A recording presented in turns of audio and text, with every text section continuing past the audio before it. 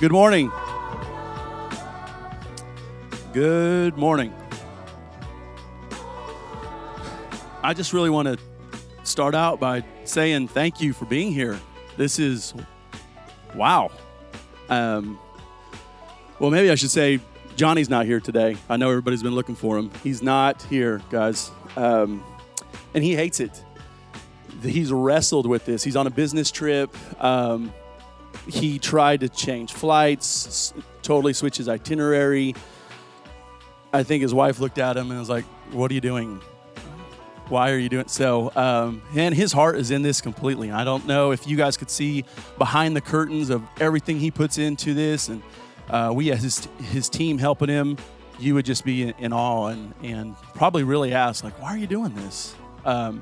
Well, whether you know it or not, there's a lot of testimonies coming out from this event. And I don't know, it's partly like he has a passion for this that he hates missing, or he doesn't trust me to run it. So, because he was really squirming not to be here. I was like, I think I got it, dude. So, this event is very special to us, many of us.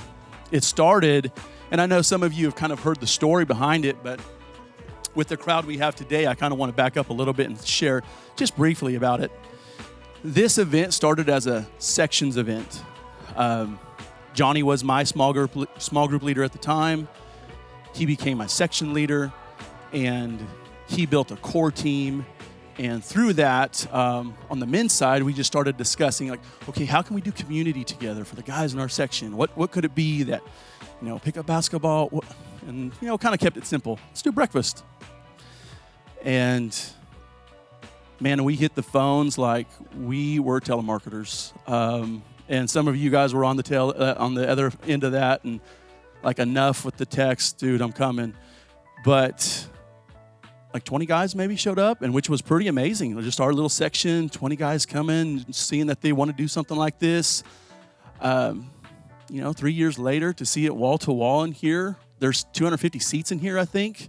I'm sure there are some missing, but I would imagine we'll have some guys trickle in, which if you see someone trying to look for a seat and you have one open next to you, please let them sit. So another thing that's special about this event is, it is an invitation situation. You were probably invited by a buddy at some point in time. Like, I go to this breakfast at my church. It's really cool. You should come check it out. And it's just grown. And one other thing I like about here is not everybody in here today is a COTMer. You're involved in other ministries. Your boss invited you. I invited my boss. And so that's what makes it really cool. So we have a really good, at all areas of life in this room, month in and month out of, you don't go to church, but you really enjoy coming here. And it's something special for us. And we're going to keep this going and things like this going. So I want to leave Pastor George as much time as possible, so I'll stop talking. If you could stand with me, and please welcome Pastor Willie George.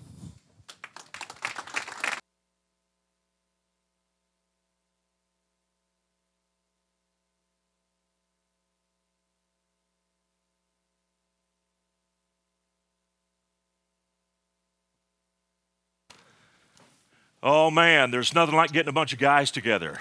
I love being around men. I'll tell you what I love even more. I love having a church full of men. I was around strong men from the moment I got saved. I got saved because of strong men.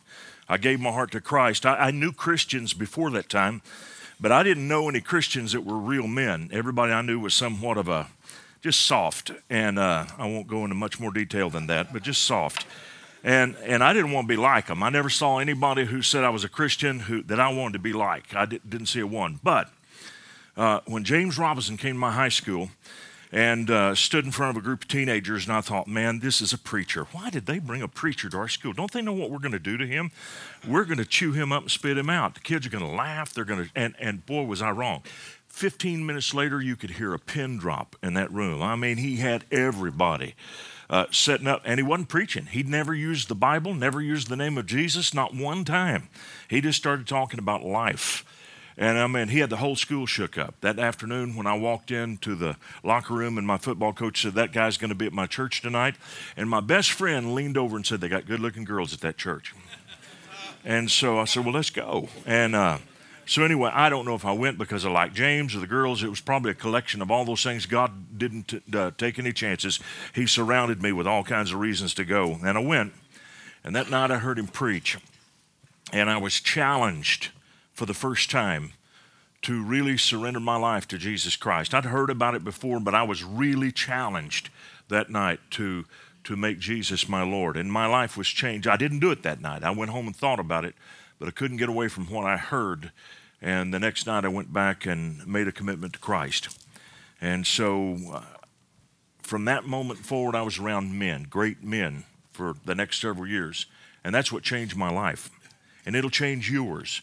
If you want to be a strong man, you need to run with strong men. You need to run with men who know how to be leaders. And that doesn't mean that you run with people who love to fight or they love to be argumentative. We're not talking about that. We're talking about people who know how to make decisions, stick to them, stay to a course, stay steady. That's what real manhood is about.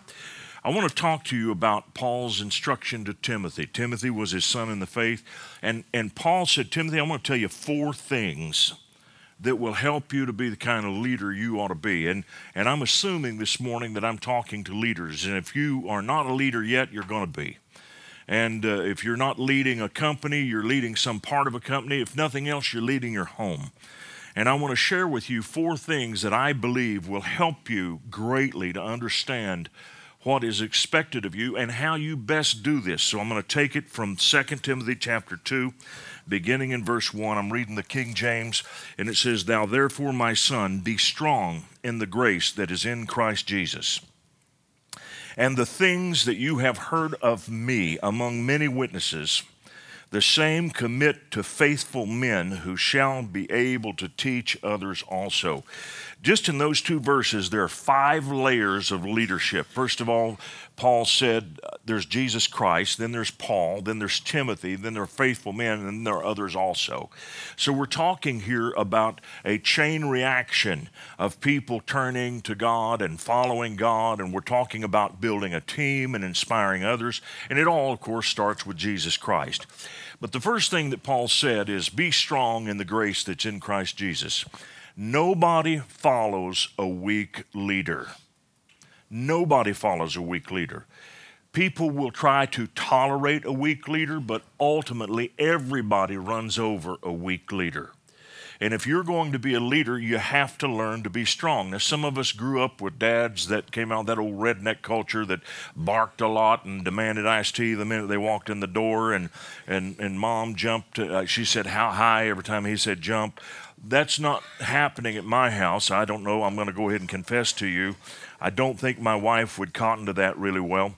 Yours probably won't either. But that's really not what leadership is about. Leadership is about setting an example. Other people see things in you they admire and esteem, and they want to be like you. That's really what leadership is about.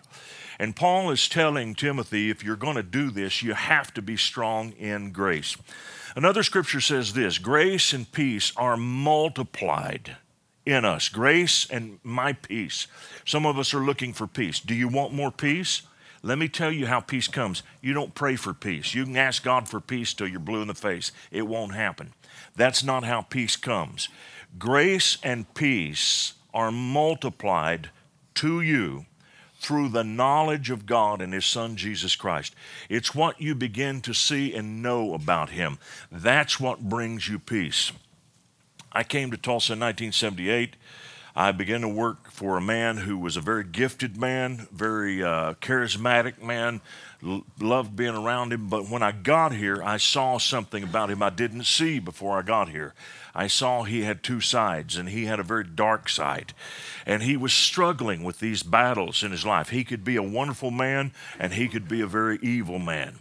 And slowly, over time, the dark side took over, and it eventually cost him most of his success, and it cost him eventually a lot of his life. He died prematurely. And this man was very manipulative, and he did a lot of things to try and control me and keep me from fulfilling what God had put in my heart. And a lot of things that he promised did not come to pass. He was somewhat shady in a number of ways. And one of the things that I battled was I felt as if this man was going to stop me and keep me from being able to make it. And there were really tangible evidences of what I'm talking about. There were churches that once would have me come and speak that wouldn't talk to me anymore, and it was because of this man's influence. And it was because of things he'd said. I didn't know at the time what he was saying. Later on, I found out he was telling horrible lies about me. He, in fact, admitted to them and apologized to me about it eventually. But it did. It cost me lots of open doors. It cost me many, many relationships. And in this period, Satan came in my thoughts, as he does to all of us, and you need to realize there is an enemy out there. I'm not trying to make you afraid of him, but we're not fighting just a mental battle. There's a spiritual battle that we all fight. And as I was dealing with these tremendous negative thoughts, and what Satan was trying to do was make me a bitter man, and that's what he wants to do with you. He wants to make you a bitter man. That's his goal. If he can make you a bitter man, then your life is messed up. And you're bitter when you feel like you're put in a box, when you feel like that you have no control over your circumstances, that somehow other people are keeping you from fulfilling what God wants you to do, that other people are holding you back. And God just kept leading me to two different characters in the Bible. One of them was Joseph, the boy who had the coat of many colors, whose brothers sold him as a slave. And the other one was David, who worked under an evil king named Saul. And as I read their stories, I began to see something, that even though the people over them had some effect on their lives, they came out of it and ultimately were the stronger for it. And then I found a verse in the book of Joshua where God said to this young leader as he was taking over for the greatest leader Israel ever had, it was Moses. And God said to Joshua, "No man will stand before you all the days of your life." And when I began to think about that, I began to realize there is nobody but me who can stop me. Now, at the time, it appeared that there was someone else who was stopping me, hindering me, keeping me from moving forward. And there will always be that person or persons, and that's one of the things the enemy wants to do, is he wants to turn your focus and your frustration to some human being. But the Apostle Paul said this, he said, "We wrestle not against flesh and blood." Our enemies are not people. And that doesn't mean that there aren't some people who are opposing you or keeping you right now from advancing the way you probably should. But what I want you to see is that you cannot become a prisoner of those people. You can't begin to resent them. You have to realize that God can find you wherever you are. If you don't believe that, you will always try to take the high position in life. You'll always take the greatest opportunity. Sometimes that's not the step that God has for you. Sometimes the step to greatness is for you to go down into a hidden position and serve. That's what happened with David. David went out and lived in caves.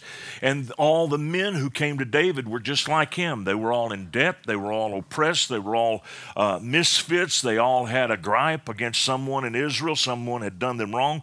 And these are the only guys who wanted to be with David because they saw him as one of them. But what David was able to do is not only keep his own attitude right, but David was able to turn these men into the greatest army that Israel had ever known.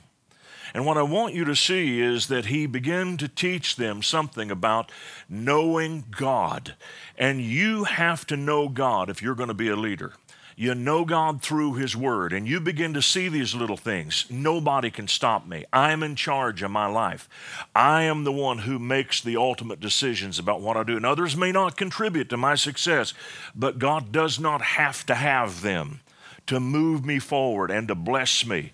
And I want you to know that when you take that attitude, you become unstoppable. There is nobody who can hold you up. They may not cooperate. They may mess up some of your business deals. But even the things they do, and this is what I started seeing, even the things that they do to hurt you actually begin to work against them. There's an old saying that if you give the devil enough rope, he'll hang himself. And he's done that over and over again down through the pages of the Bible. That's why it's so good to read the Word. When you see that Satan stirred up the Pharaoh to go after Moses and the children of Israel at the banks of the Red Sea, he was driving nails in his own coffin. Pharaoh could have stayed alive had he just left Moses alone. But when he insisted on following Moses down into the bottom of that Red Sea, he was pushing it so hard that God had no choice but to end his life to keep him from hurting the covenant people. And what I want you to see is that the devil always overplays his hand. And so the very things that are used against you, the very things that you think are negatives, can be flipped and they work to your good. You know, when I started out in kids ministry, I bemoan the fact that we got terrible offerings. Every church I went to preach at, the pastor would apologize for the check, and he said, I don't understand this. He said, you made as much a deposit in our church as any speaker we've ever had. We got more out of your ministry, and yet the offering is awful. I'm so embarrassed at it. I took some money out of our general fund and put with this, and it's not what we believe you contributed, but it's the best I can do right now. And I heard that story over and over and over again. And I realized there's something going on here. There's something going on. And God had called me to do a kids' TV show, and I thought that churches all over America would say, yes, we're buying in, we're going to help you. And they didn't. I can't tell you how many pastors said, you let me know when you start making that show, we're going to support you every month. Never heard another word from them. And so I wondered, God, how are you going to have me do this? And one day God opened my eyes to see that I was never going to get it done with offerings, but I could do it with products. And I started making things for kids. And God's hand was on it because he wanted kids to hear the word. I started making bedtime stories. They sold like hotcakes everywhere I went. I made video cassettes. People rented them. I had a club where we sent out thousands of those tapes every month. One day in 1991, my business administrator said, Pastor, we have 6% of our income that comes through an offering, but 94% comes through a sale. And so God taught me how to be a businessman in order to fund and to pay for what it was that we needed to do. And we were scandal proof. I suppose if I had messed up, it would have been a bad thing. But when the televangelist scandals hit in the 80s and TV giving dropped off, it just cut in half overnight. 50% of everybody's offerings. It never affected us. We just kept right on going because people didn't associate it, and we weren't getting offerings anyway. So 50% of nothing's nothing. And so we made it. So what I want you to see is that even the negatives can flip to the positive when you follow God. And when you know that no man can shut a door on you, nobody can stop you.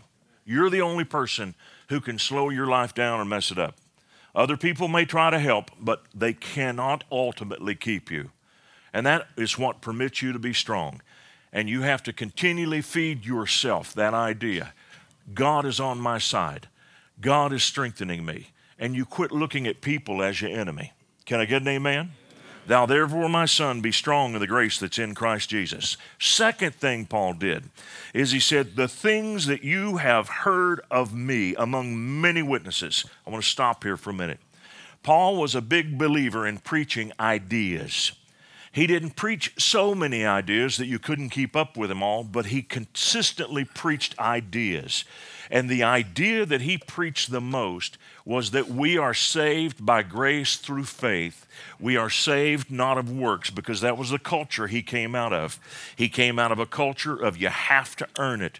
And what Paul pounded into his followers, Jesus Christ died on the cross, was raised from the dead. His shed blood buys our salvation, and it is what keeps us in this relationship with God.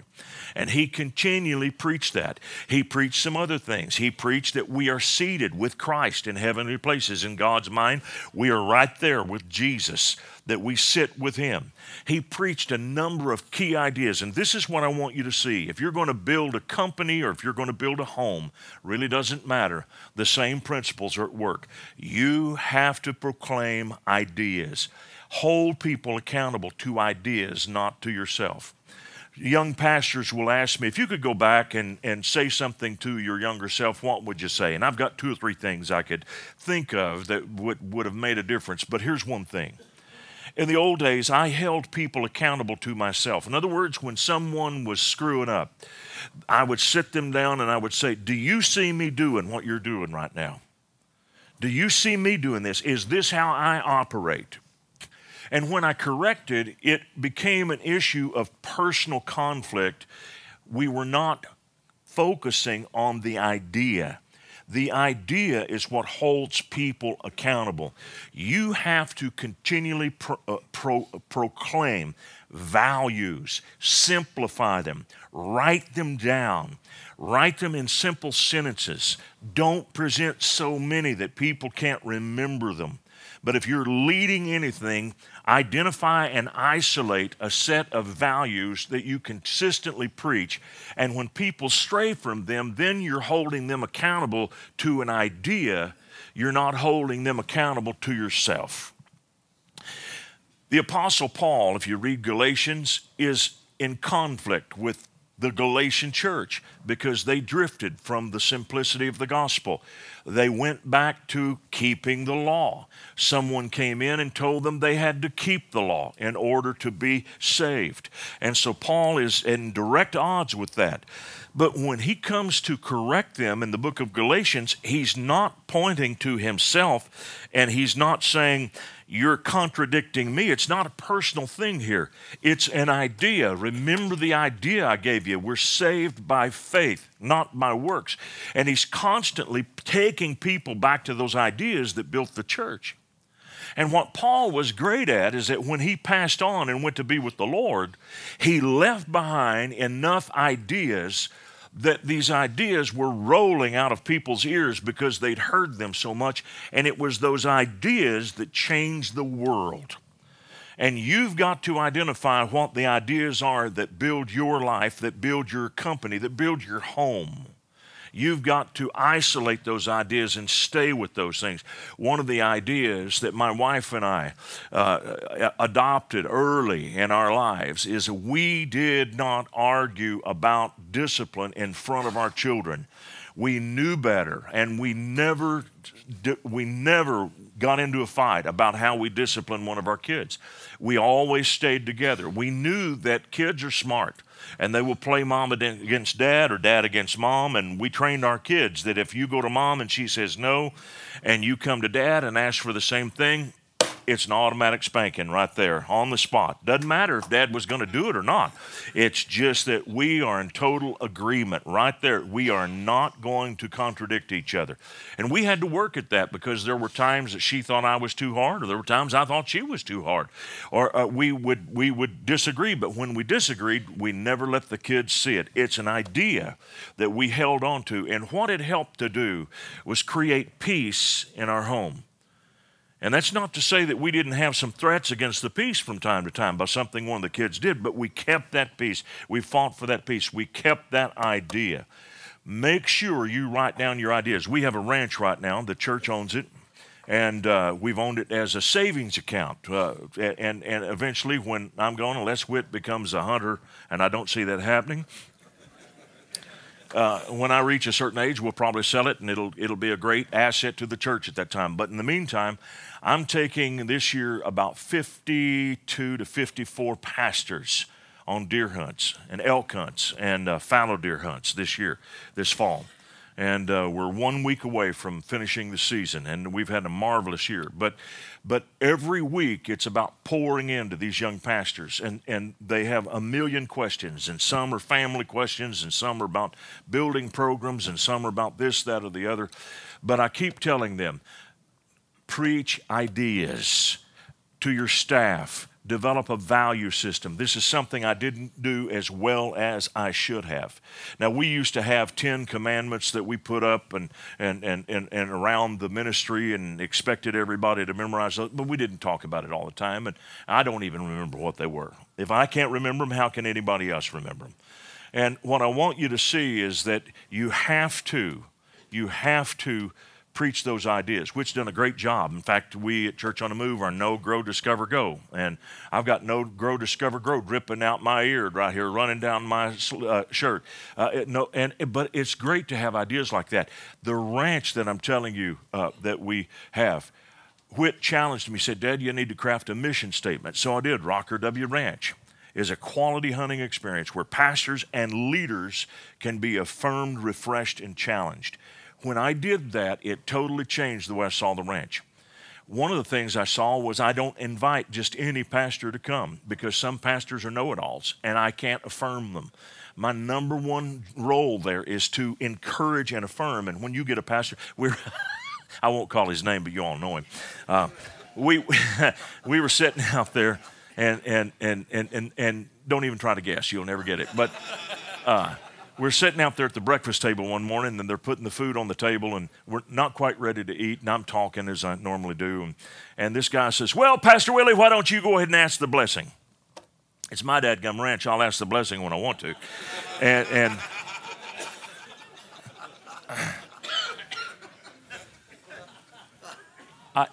I won't have that guy back. He takes over. He has to, everywhere he goes, he's got to run the show. And he's a great guy, but I can't help him. And he gets in the way of what I'm trying to do when I have him come. So he's off the list.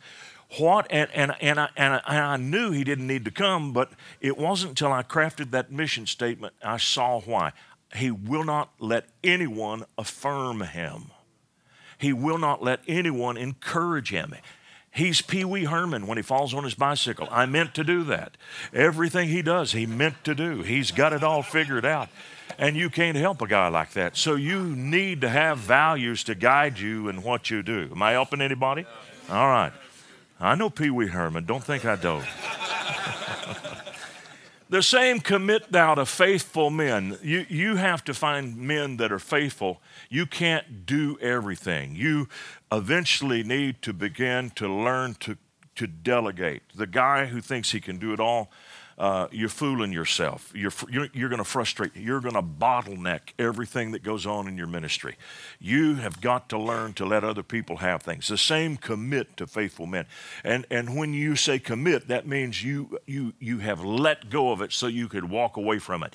If you have to micromanage and look over people's shoulder and continue to make all those decisions. If you got people, and in the beginning, by the way, the first people you commit to, most of the time they will have a body but not a brain. And here's what I mean by that. You'll have to tell them every step to take.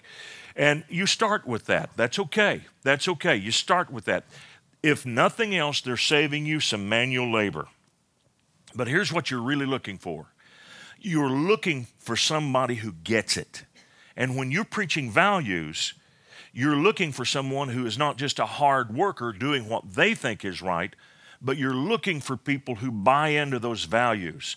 They're faithful to the values, not just to work in general or not just to the company because of the momentum it has, but they're faithful to the values. They're buying into what you're selling, and you can see that. And how do we know that they've got that? It comes out of the mouth.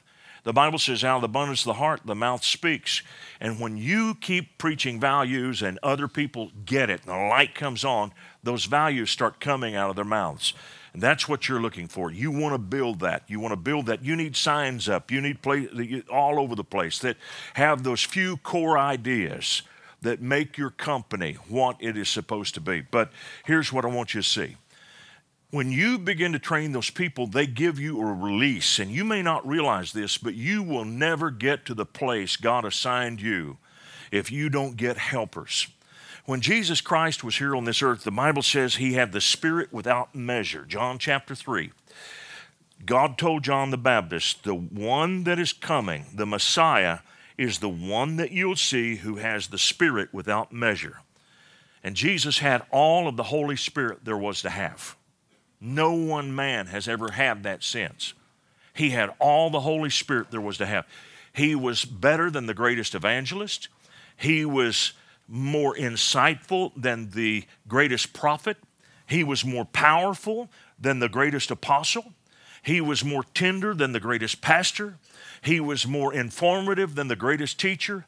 He had every gift of healing, every gift of working of miracles. There was nothing that God could not use him to do. And the scripture says that if all that he did were written down, the world couldn't contain the books. We have a sliver What's written in Matthew, Mark, Luke, and John is a summary, a sliver of what he did. We have just a little bit of it, and it still blows our minds. And so he had the Holy Spirit without measure, but what does he do when he starts preaching? He begins a training program to develop other leaders, because he knows that anybody who's building anything worthwhile doesn't do it alone. You need to think about duplicating yourself, because you don't have to get very big before you realize you cannot do it all. And you commit to faithful men. You delegate to faithful men. That's what Jesus did. Now here's what happened. When he completed his ministry and died on the cross and rose from the dead, who did he appear to? Jesus preached to thousands of people. There were tens of thousands of people who had been touched by his miracle ministry. There is no telling how many people in Israel were healed at the ministry of Jesus. But these are not the people that he counted on to continue his mission. When he rose from the dead, the people he counted on, it was that little group of 12. And he went back to them, gave them assignments, carried them through that 40-day period where they changed from being fearful to being bold, were ultimately filled with the Holy Spirit. But here's what I want you to see. He released them. But you know what they did? They released him. And this is what helpers do. Helpers release you. If you don't have helpers, you will never be released into what you're ultimately supposed to do. They released him to go to heaven, to be the high priest of the new covenant, to be the head of the church, to make intercession for us at the right hand of God. He's been doing that for over 1,900 years. The preaching, the praying, the laying hands on the sick, he did that for 3.5 years. What he's been doing in heaven, he has a job. He's not sitting up there and doing nothing. He has a job. He's calling missionaries. He's directing traffic. He is speaking to pastors. He's inspiring sermons. Everybody thinks that Jesus just retired and God the Father and the Holy Spirit are running the whole show. Jesus is right in the middle of it. And what I want you to see, that's his real job, but he could never have done it had these other guys not stepped up to do their job. And so he releases them, but they release him. Because if he doesn't have them, what good is the cross? If he doesn't have them to tell the story, what good is the resurrection? There's nobody left on earth to tell anything about it or to do anything with it. So he has to have people that he can release to. Here's the last thing that Paul taught. The same commit thou to faithful men who shall be able to teach others also. Fourth thing is this. Some people are just not able. And you may use them in the beginning and do everything you can, but you realize this person does not have the ability that we've got to have to move forward. And what happens in many, many cases, we feel sorry for people and we effectively limit ourselves by continuing to try to win the Kentucky Derby with a three-legged mule. And you're not going to do it. And there were a number of people that we had in our early days, sweet people, precious people. God sent them, but they did not grow. I don't know that they were supposed to be the ones to finish the game. And this is what I've seen.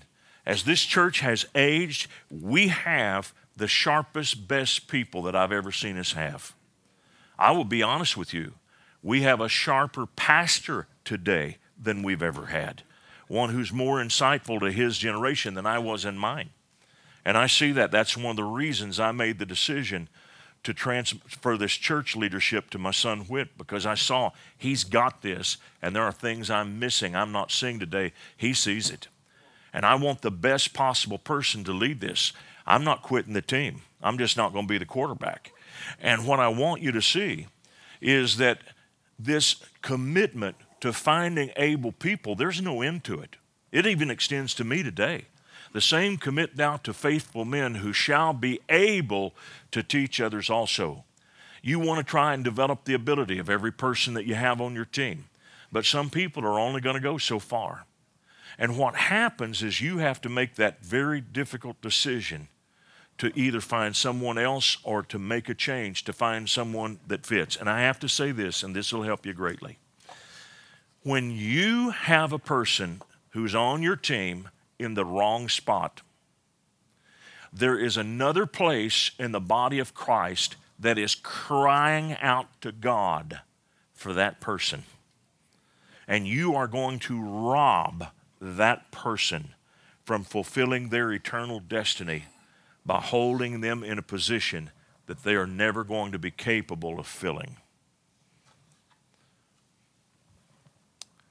I've had to talk with men before and say, listen, this is just not what I believe God has for you. And boy, it's sad. And I got to tell you what I did in the early days. In the early days, I just found somebody else, hired another person, and kept them on the team. And eventually, we had a bunch of people we couldn't pay for. And here's what the Lord got across to me. He said, what you're falling prey to is a highly camouflaged form of unbelief. Because you don't think I can take care of these guys, do you? So you're going to take care of them because you don't think I can. That liberated me greatly. And here's what I learned. And here, Abraham had to say to his own son, Ishmael, I'm turning you loose, boy. Because Ishmael was a huge detriment to the rest of the family. He would have kept Isaac from becoming the man of God he was supposed to be. And Abram made Hagar and Ishmael, he made them leave the home. And it seemed rough at first, but you know what happened? God stepped in. And the Bible says God was with the lad. Sometimes we're afraid that God can't take care of others, and he can. I cannot tell you how many men that we've had on our team over the years that I had to meet with and say, I think it's time for you to step into something else. Today will come back and they will hug my neck. And they will say, I did not see it at the time. I didn't see it at the time. But today I am doing what God wanted me to do. I would never have found it had you not been bold enough to tell me it's time to take a step. And that's tough.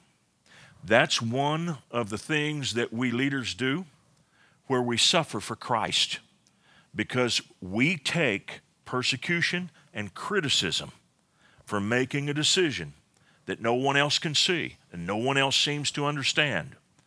But we get the criticism for it until later when we're vindicated and everybody wakes up one day and says, wow, look at this. I can think of pastors right now that I had to have a talk with and say, I think it's time for you to go. One man's running 5,000, another man's running 10,000, another man's running 1,500 in a town of 10,000. I could go on and on and on about what God's used all these guys to do. And it's an amazing, and today they love us. And they will say, we got our start at Church on the Move. It made all the difference in the world. But what I want you to see is that you've got to be willing to take that step. Number one, be strong in grace. Number two, isolate your values and proclaim them regularly. Number three, delegate to people who buy into your ideas. And number four, constantly upgrade the ability of your team.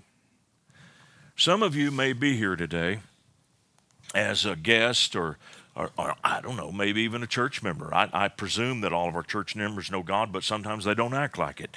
And it may be that you're here today and you've never genuinely submitted your life unreservedly to Jesus Christ. I knew about Jesus when I was 17 and when I gave my heart to Christ, but I never submitted my life unreservedly. I prayed from time to time, especially if there was a pretty girl I really wanted. I'd ask God. I wasn't even saved. I never considered God, but I doggone sure prayed about girls. But what I want you to see is that you need to make an unreserved commitment to Jesus Christ. And if you've never done that, I'm going to invite you right now with all of us to bow your head and pray this prayer, and we're going to do it together. Dear Heavenly Father, say it with me. Dear Heavenly Father, thank you for sending Jesus to die for my sins. I'm a sinner, and I admit it, but I know you can help me. I ask you to cleanse me. I know you give me power to rise above my sins because you raised Jesus from the dead. I believe this with all my heart. So now I say, Jesus Christ is my Lord. I accept all that he did for me. So now I am saved. Thank you, Lord, for hearing my prayer. In Jesus' name, amen. Now, you didn't get here by yourself, and if you prayed that prayer today, I want you to tell the person who was responsible for getting you to come. That'll be your first step. They will know what your next step is and how you ought to take another step to get closer to God. All right? Man, thank you. Thank you so much, Mark, for letting me come.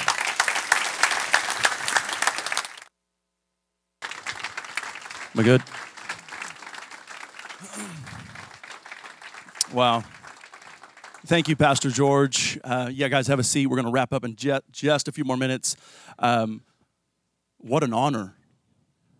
What an honor to be under a pastor who is a pastor to pastors. And very briefly, 17 years ago, I moved to Tulsa. No family here. I had some buddies going to a Bible school in the city. I had some buddies going to Oral Roberts University. A friend of mine from ORU, we hooked up, and I was like, where are we going to go to church?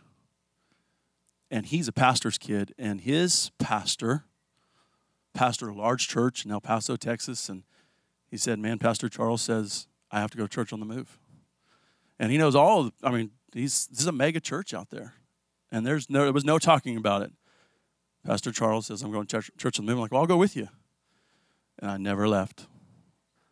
And now I have a family, and we're here, and we're rooted here, and I'm just excited to be here, as many as you are, and I'm even more excited now that our lead pastor, Whit George, has taken the reins, and I'm just more excited where our church is going. So with that said, next, can someone grab that door real quick? We're almost done. Next month is our lead pastor, Whit George. So, Whit, come on up. Hey, thanks. Real quick, I'm super excited about this. As I understand it, this is the largest men's breakfast that we've ever had. Phenomenal, but I'm a competitive guy.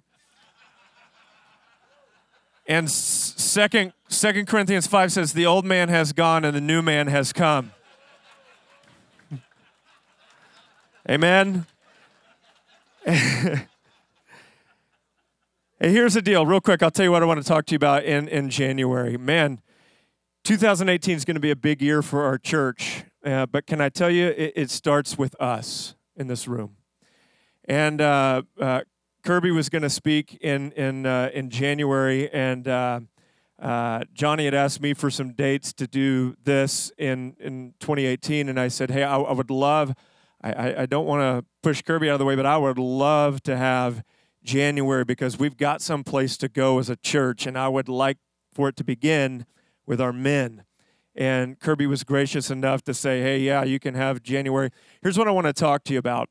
If God's going to do anything in our church, and if God's going to do anything in your family and in your business, it's going to start with your relationship with Him. What I have seen with so many guys, and I was one of them for a lot of years, is that we have a church experience, but we don't know God really because we don't know how to read this. We know we should. I can tell you guys, I don't know how many guys in ministry will admit, if you get them one-on-one, that they don't really have a regular time with this. And if Jesus is going to transform your life, it starts with His Word. You've got to learn how to read Scripture, how to have a rich time with God. And I want to talk about that because there's some practical things and there's some mysteries about this that they don't have to be that mysterious, that can change your life. And it all begins with your relationship with Jesus. You want to see 2018 be a different year in your family, in your business, in your leadership. It begins with knowing Jesus. That's where transformation comes. It all begins there. So I want to talk in January just a little bit, some practical principles about how you have a regular time in this, what it looks like, how you can do that practically, and it really make a difference. So I'm super excited about that. Mark, thanks, guys. Look forward to seeing you in January.